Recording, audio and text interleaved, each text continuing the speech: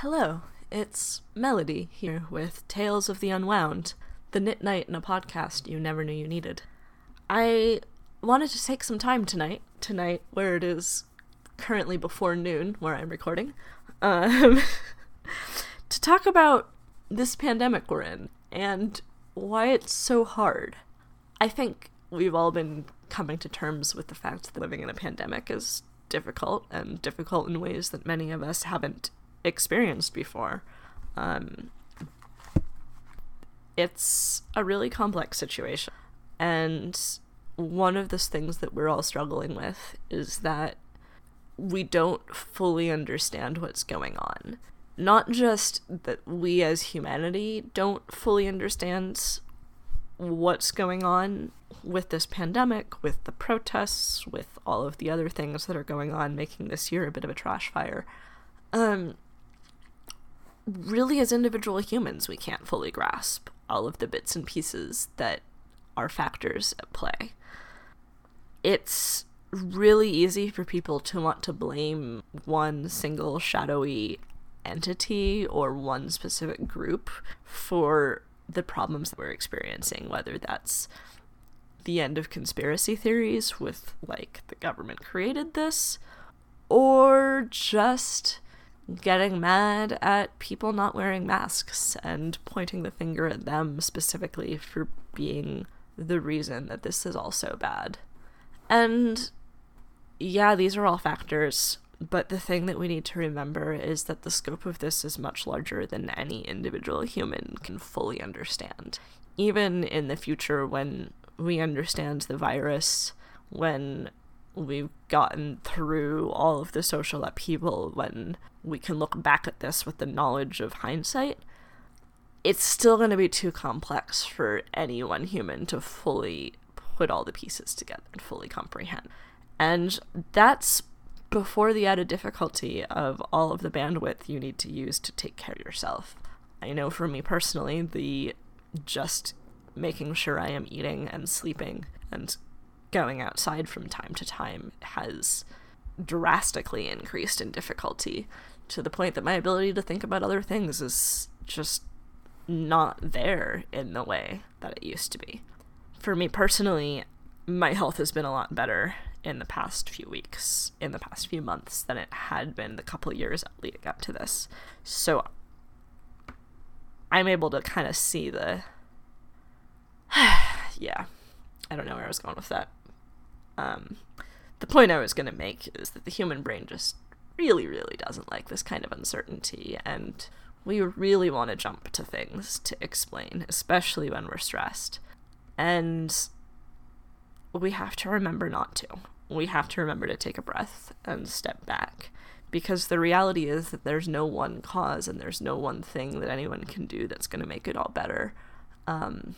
There's no one thing behind this. It's just a huge, complex set of factors that all are I hate to say conspiring, because that makes it seem like they're, but it just worked out that our society is super broken in a lot of ways, and this pandemic really managed to get into the cracks and shine a light on them.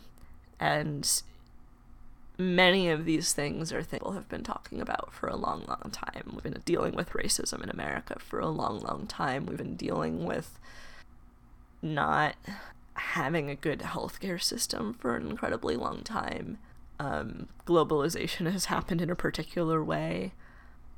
And this pandemic's really, really shining a light on it. And that's, I'm not going to, it's good. Obviously, that's not a good situation. But there is definitely that reality of Plato's allegory of the cave coming into the light after being in darkness. It's very, very harsh and revealing, and not necessarily pleasant when you start to see things that were hidden. But yeah. One of the things that I've been looking at that's been particularly seemed particularly relevant and pertinent to address is the way that we communicate, the way that we as humans have been trying to communicate with each other through social media and through the internet. especially because we're all at home and we can't interact in person the way we used to. Everyone's turning to the internet more, and everyone's turning to social media more to communicate and to understand what's going on. And the problem is that when we have a situation as vast and complex as this pandemic, and as the number of factors in society and around the globe that are leading to the scope of the disaster, social media and the kind of, short bit attention-grabbing type of conversations that we're being pushed to engage in just is never going to be the right space to try to comprehend the complexity of the situation can do to solve it. And I think it's important to realize that we've been trained by these big companies. Facebook has some of the largest human psychology research that has gone on just to figure out how to get more of our attention to their site. And that's not to mention the expectations of a 24-hour instant news cycle, and the fact that the pandemic is something that's happening over a long period of time. It's been a third of a year since this started becoming a crisis, and it was going for another third of a year before that, for those of us who were wondering how much it would spread and considering it for the risk that it was. And when you only really get updates once every 2 weeks, it's hard to fill a 24-hour news cycle, and it's hard to respond instantly to things on social media. And there's not anything that we individually do. Like, we are all human. But I think that remembering to take a little more time, go a little slower, take a few breaths, and know that this is bigger than anyone can really understand, and forgive yourself and forgive the people around you for not getting it, because it's a lot to get. Personally, just been trying to get through, and my cat just left a dingleberry on my lap, so that's basically the story of my life.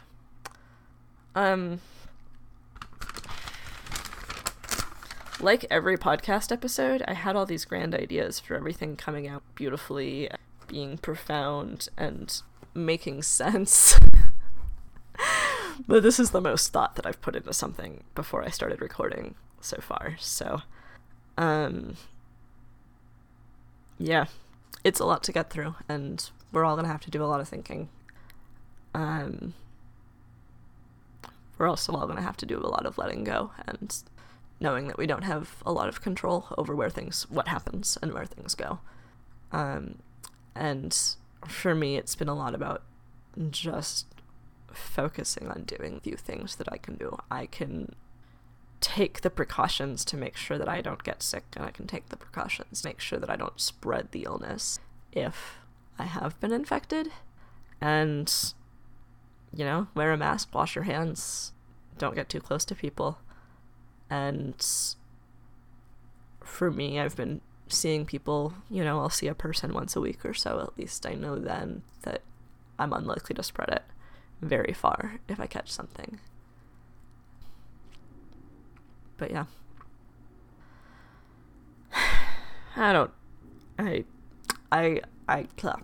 I'm resisting the urge to now, say something that discredits everything I just said, because I can't find a way to wrap it up into a complete ball. But I will say we're gonna get through this, and talking is just way harder than writing. I am working on this podcast.